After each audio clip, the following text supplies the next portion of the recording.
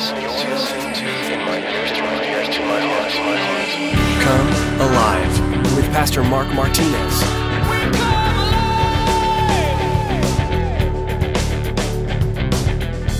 We are also told to serve the Lord in this. How? With all our heart. That's the second one. With all our heart. There's not an or in there. It's not fear the Lord and tell people about me or serve me. It's and to do this and to do this. So to serve. In addition to fearing the Lord, we're to serve the Lord. The heart is the seat of thought and emotion, and we're being invited to serve the Lord with all our thoughts, with all our opportunities, all our decisions, all our advice. It's all encompassing.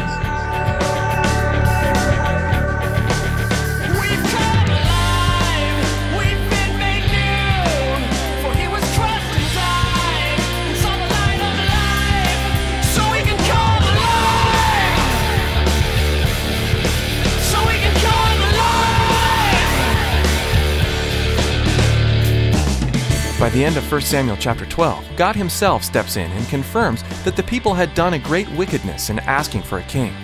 God validates and affirms Samuel's words, prophecy, and ministry by thunder and rain, and the people acknowledge that what they had done was wrong. As they begin to panic, Samuel encourages them to repent, to humble themselves, and to seek and serve the Lord with a faithful heart from here on out. In today's message, Pastor Mark will remind you that no matter what you've done in the past, if you repent and humbly approach the Lord today, He will receive you and do wondrous things in your life. Well, let's join Pastor Mark in the book of 1 Samuel chapter 12 with today's edition of Come Alive. Samuel's saying, here's some backup proof. Let me show you what happened when your fathers did this thing. God's hand was against them. Oh, I thought He was a loving God. He is. It's called discipline. So if you do this, this is what's going to happen. This if clause takes place. If you do. And so there's a lot of them in the Old Testament. There are those in the New Testament. Because here's what happens when we teach out of the Old Testament. Everybody's like, well, I'm not under the law. That's Old Testament. Well, let me just quickly. God is the same when? Yesterday, today, tomorrow. God doesn't change. You know, it's weird. God doesn't change His mind. He doesn't change His mind. So He's not going to change, right? So in the New Testament, Jesus says, here's the if clause for Jesus. If you love me, and this is where it's going to start to hurt and rub us a little raw today. If you love me, you will keep my commands. How many of you are keeping His commands? Wow, no hands went up. If you love me, you will keep my commands. If you love me, if you love Him, do you love Him? We say it. Now prove it. Starting today, prove it. Why is this so important? Well, it's an opportunity to reveal our love and our obedience. See, we know the right thing to do, but doing the right thing, well, we tend to just kind of neglect and even forsake and well, that's sin. When we neglect and we forsake it, though we know if we love Him, we are to keep His commands, but when we don't do them, well, that's sin. Well, I'm forgiven. I'm forgiven. I'll just ask for forgiveness. Well, knowingly sinning? Really? See, their prosperity would still be a possibility. The children of Israel, going back to the Old Testament, to 1 Samuel, their prosperity would still be a possibility on the condition that they and their king would give full allegiance to the Lord and His commandments. Just giving full allegiance to that, saying, I'm willing to give it all to you. And Samuel's going to use a very powerful illustration. Look at verse 16. Now, therefore, stand and see this great thing which the Lord will do before your eyes. Is today not the wheat harvest? I'm going to call the Lord, and He will send thunder and rain that you may perceive and see what your wickedness is great, which you have done in the sight of the Lord in asking a king for yourselves. 18, verse 18. So Samuel called to the Lord, and the Lord sent thunder and rain that day. And all the people greatly feared the Lord and Samuel. Man, that'd be so awesome to have. Like, it's right now. Like, I just want to be that prophet. Lord, these people who have never witnessed for you and who won't witness for you tomorrow, because if He knows everything in the future, I would be like, let's have a hailstorm and just tear up the cars of those who aren't going to do that. How many of your cars, don't raise your hands, but how many of our cars would be tore up? Wouldn't that be awesome? I mean, the Lord does it. I mean, that's what he says. That's what Samuel's doing right here. Verse 19. And all the people said to Samuel, pray for your servants to the Lord your God that we may not die. I'm just asking for your cars to be jacked up. For we have added to all our sins the evil of asking for a king ourselves. Man, I can't tell you how often I want to pray prayers like that. There may be people in the audience there that are like, okay, yeah, whatever, Samuel. We have the victory, bro. We won. Whatever you say. Some may even be sleeping. Oh, you windbag. It's another one of those sermons. And so Samuel's saying, anyone having a hard time believing what I'm saying? Why don't we do this? It's harvest season, and we're going to go ahead, and the rains have stopped, basically, during this time of year. And you've been waiting for the grains to fall off the line. So I'll tell you, here's what I'm going to do. Just to show you how great and serious your sin has been, I'm going to call upon the name of the Lord. I'm going to call and ask for a serious thunderstorm that's going to strip all your little stalks of wheat completely bare. You won't have any harvest this year. And when you think about your plenty as being a sign of your success, well, may that loss speak to you concerning your wickedness. And what happens? We read what happens. Okay, God, let it rain down upon your people. Now there's not a sleeping person in that congregation because they're all running. People are running for refuge. The people are saying, Sam, please, Sam, come on, bro, please make it stop, make it stop. And Samuel's just showing them what's going to happen if they don't repent. What a great sermon illustration to have. That would be awesome. How many times have you heard, watch out, be careful, don't do that? You spend some more time, pray about it. And how often has the people, the Christians, snubbed their nose towards God? But here's the deal. Repent. Repent, guys, just repent. That's what Samuel's saying, because if you don't, these things will happen to you. These things are going to happen to you. You're weak. You're not going to be successful. You're not going to have a return on your investment. And this is going to be a big problem. So God speaks volumes to the people. He speaks volumes to you. But those who stand around and never take serious God's word, the need to fear the Lord, they're the ones who freak out when the storms come. They're the ones who panic. They're the ones who start to shake. They're the ones who start to look around for like, well, let me see. If I do this and I call this and I do this, and they start making their own little plans and they wonder why, like, God's not blessing. They start to freak out. God speaks volumes to the people. Look at verse 20. It says, then Samuel said to the people, do not fear. You have done all this wickedness. Yet you do not turn aside from following the Lord, but serve the Lord with all your heart. And do not turn aside, for then you would go after empty things which cannot profit or deliver, for they are nothing. And so there are three things you may want to write down. Three things you may want to write down in these two verses that Samuel says. Number one, if you underline in your Bible, then underline fear the Lord. Fear. The other thing, serve the Lord.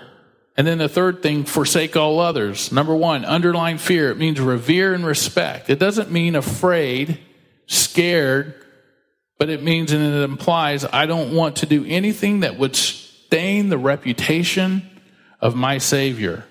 You want to honor and you want to glorify him. You want to build him up. It's the same kind of fear and reverence you would have for the guy that's about to promote you at work. If you really like the guy and he's a righteous dude or a girl, and you want to be like, man, I'll do anything to make my boss look good, and so I'm going to do my best.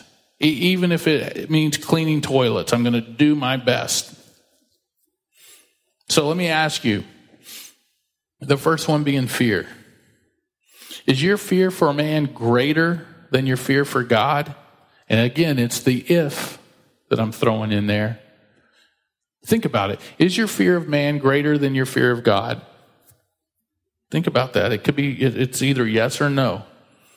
And the situation would be, if you love me, you will keep my commands. And one of those commands may be God knocking on your heart to witness his truth to your neighbor, friend, or coworker, right? And you may think, well, come on, Lord, you know, he may think I'm weird or that I'm strange or not intelligent enough. He may have a better argument for why he doesn't. Have you thought how God would feel if you don't? Have you really thought about it? Like, how does God feel by me not standing up and talking about him? Well, will he think it's weird that you call yourself a servant of his? That you're not willing to do anything he's asked you to do? Do you think he would think that's weird? Or would you say your fear of man is greater than the fear of God? Let me put it in another way. One time I knew of a guy and a girl that were getting married, and I walked up to the guy, and it was freshly announced, and I walked up to the guy, and it was about 2 weeks, and I said, hey, bro, your girlfriend, I was just talking to her, congratulations. And he looked at me and he goes, for what? Would that be a red flag to you? Because that really did happen. And I was like, maybe it's the wrong dude. She pointed out, he's the only guy walking out here. Maybe she, and I look and she's over there waving and he's waving back. And I'm like, you know her, right? And he's like, yeah. And I go, aren't you getting married? And he goes, oh yeah, that. I was like, did she ask you or you ask her? I'm trying to figure this out. So, do you think if she would have been standing there, she'd have been hurt? When I said, hey, congratulations, for what? Do you think God just thinks it's weird that we don't talk about him to our friends and our family, but yet we say, Lord, we sing songs about him, how much we love him, and we read about him, and sometimes we might even really think, man, it'd be cool to have that kind of faith. I want that, Lord. I want to love you with all my heart. And you think it's weird that he's like, man, I let my kid die for you, and you didn't even tell that guy? You might think it's weird. When you stop and consider it, God has asked all of us to be a witness of his truth. What if I said next week, if you tell someone about an opportunity that awaits them in God and bring them to church, I will give each one of you $1,000. And you can't be like, okay, well, that'd be cool because I know this dude and we could split it. No, not that. Not splitting it with him to bring him here so you can just get, but a real genuine, hey, I want to tell my friend about Jesus Christ, and I give you and I take your friend and he comes in and says, hey, did so-and-so tell you about you? Yeah, what did he say? And he tells me, and did you get saved? Yeah, I got saved, man. I believed it. And cool, man, let me write your friend a check for $1,000. And some of you are like, wait a minute, can the church afford it? It's just an illustration.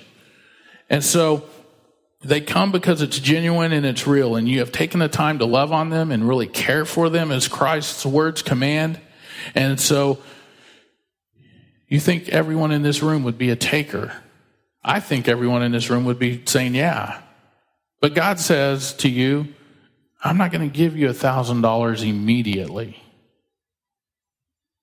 I mean, if some of us might be like, well, Mark, we could really use the money. And okay. But think about it. God says, I'm not going to give it to you immediately, but I'm going to lay it up for you here in heaven. I'm going to lay it up for you here in heaven. Will you do it now? Will you do it now? See, if you're willing to do it for $1,000 next week, what's that reveal if you say, yeah, I'm going to do it? Well, it reveals that our love for money is greater than our love for God, that our fear of man is greater than our fear of God. That's what it really reveals. And we've all got to be real honest with ourselves at this point in this place and say, well, if you would even consider the $1,000, did you consider what God says? If you love me, if you love me, you will keep my commands. But we are also told to serve the Lord in this. How? With all our heart.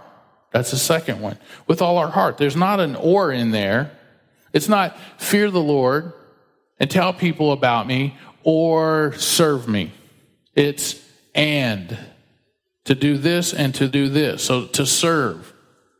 In addition to fearing the Lord, we're to serve the Lord. The heart is the seat of thought and emotion, and we're being invited to serve the Lord with all our thoughts, with all our opportunities, all our decisions, all our advice. It's all encompassing.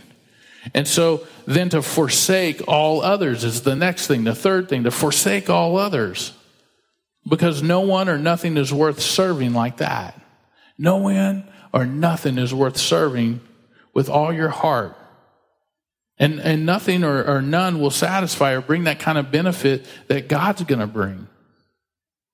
And so, when we don't lay up, I was thinking the other day, I was like, man, those people who just get saved and do nothing. And yeah, heaven is better than the highest paid position in hell. It's better to be the street sweeper. But, I was wondering, would you show up in heaven and we got this forever, right? Heaven is eternal, forever and forever and ever and ever and ever and ever. And ever, we get the point, Mark, and ever, and ever, and ever. We got it, and forever, and ever, and ever, and ever. To not have furniture in your house? I know that's not biblical, but I just kind of think about it, I'm like, man, what are we laying up there? Why do we need treasure in heaven? Am I going to starve? Well, it says there's going to be no hunger. Will I have want? Well, what is that treasure? It's obviously got to be great and awesome because it's compared to a mansion. How many of you want a mansion? I don't want to clean one, or mow it, but man. So again, here it is, the if. He is saying, you need to do these things. You need to be a participant of this because if you are not, you will find yourself serving something else, that something else will not profit you. It will not benefit you. And you won't have a return on your investment, and you'll find yourself exercising futility. Just futility. Think about it from a practical standpoint. God is waiting for you to invest in the kingdom, and he promises you a reward. Now, it's funny, we'll all invest in the stock market or in something that will get us some money, but what winds up happening is you turn a deaf ear towards God and you look for any other direction to invest your time and your talent and your energy and your effort. Why? Because those are all sure things, we're told. It's a sure thing. They're safe. I've talked to that person. He made this promise based off of his promise I am now forging ahead to do. And then all of a sudden, I say to you, as your pastor, as your friend, unwise, don't do it, don't think about it. Not that you have to throw everything my way, but those things when I say that, and God says it, unwise, in the light of God, he makes it a specific promise concerning the kingdom to come. And who has never, ever been wrong? God. The guy who promised you that sure thing, that sure job, that sure investment, that big payoff. You know what I always ask people? Have you ever been wrong? Yeah. Could you be wrong about this? And if they say no, I walk away. If they say yeah, I'll take it to the Lord. Do I do this, Lord? Is this a wise move? Is this a good move? Can you show me a scripture that backs it up? Whether it be a job or an investment or the risk of a client. I had that happen the other day. Somebody said, hey, we want you to do this. And I remember I was like, I don't know. I got a question. Oh, it'll be a perfect relationship between us. No, there ain't no perfect relationship. Why not? Because I'm involved in it. Now, I don't know about you. Unless you're Jesus Christ in the second coming, it ain't going to be a perfect relationship. So let's just be real honest with each other. Well, that's wise, Mark. No, that's the Lord. It's not Mark being wise. It's just God. So let's sit down and hammer this thing out. And as we sat down, I saw a lot of imperfect things on his part. If I'd have just signed the dotted line, I'd have been in trouble. I said, hey, you know what? We're going to use my contract. I'll send it to you. You doctor it, and we'll fix it. And we fixed it. And he goes, now, I think it's perfect. I go, it's still not perfect. There's probably some flaws in there, but we'll work through those things. Shook hands, and on we went. See, God makes specific promises concerning the kingdom to come. He's never been wrong. And so who's waiting to right? He's totally 100% waiting to righteously reward each and every one of us, to reward you. So God wants our attention to be focused on heaven, to store and to stash things there, not here. I mean, how many of you had something new 3 years ago and it's now old and you're kind of looking at it and considering replacing it? See, we're going to spend eternity in heaven. Look at verse 22. For the Lord will not forsake his people for his great name's sake, because it has pleased the Lord to make you his people. Verse 23. Focus on verse 23. Moreover, as for me, far be it from me that I should sin against the Lord in ceasing to pray for you, but I will teach you the good and the right way. So have you ever counseled someone to do this or that, and they do exactly the opposite of what you tell them to do, and you wonder, why? Well, why would you do that? I knew. Well, here Samuel says, I'm going to continue to pray. I counseled you to do this thing, and you guys are kind of going the opposite direction. But what I'm going to do, though you didn't listen to me, though you didn't take heed, I'm going to go ahead and just continue to pray for you. And I know I shouldn't have a king, or you shouldn't have a king. I know it's an act of rebellion, but in spite of all that, I'm going to continue to pray for you because it would be sin for me if I didn't do that. Now, what about that person that's real close to you and they do something and you're really angry and frustrated that they didn't take heed, and you're like, well, I'm just not going to pray for that guy. And if you do, it's like, Lord, just rain down thunder and hail on top of them. And it's like, no, that's not the prayer. That's not the prayer. See, there are going to be people in your journey of life that'll do something that really offends you. It's really going to bother you. And you're going to be like, I did this, and I told them this, and I counseled them this, and they did the exact opposite. And our human tendency will be, well, I'm not going to pray for them. Or I want to pray a harsh prayer for them. And Lord, may your heavy-handed judgment be upon them. No, don't do that. Samuel says, I need to pray for you because if I don't, oh man, I think about this. I think we need to pray for those who didn't heed the godly counsel, and pray for them that they, in time of difficulty, that their heart is well prepared to deal and will turn and run towards God in that time of difficulty. That's the prayer that we need to pray. Look at verse 24. It says, only fear the Lord and serve him in truth with all your heart, for consider what great things he has done for you. If we fear the Lord and we serve him, the wandering away from God is probably not going to happen. The stepping away. Fear the Lord, it's the path to righteous living, a constant awareness that God is there, that he knows, and that he will judge if not, if we don't. Verse 25 talks about being swept away. So here it is. Fear the Lord. Fear the Lord. Have that reverence and that awe, thinking that he's with me every moment of every day of every second. And you know what? When I step away from him, when I blatantly just forsake him, I might be swept away. Because you know what? God will honor that thing that you want. If you want it bad enough, he's going to allow it. Doesn't mean he approves of it, but he's going to allow it.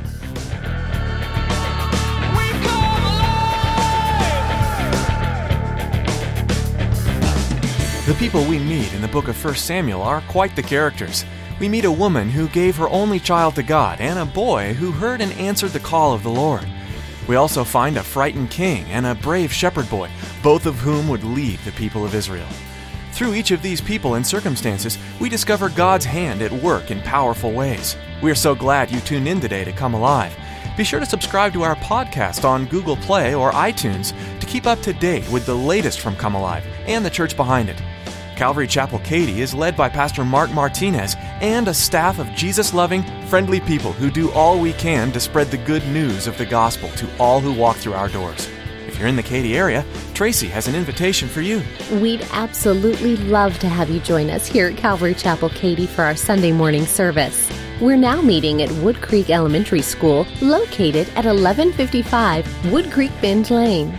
It's exciting to be in a new space, and we hope you're able to come worship the Savior and study the Bible with us, filling our new home with praise and prayer. Give us a call for more information and directions, and we look forward to seeing you soon. Our phone number is 281-391-5503. That's 281-391-5503. Thanks for listening today to Come Alive.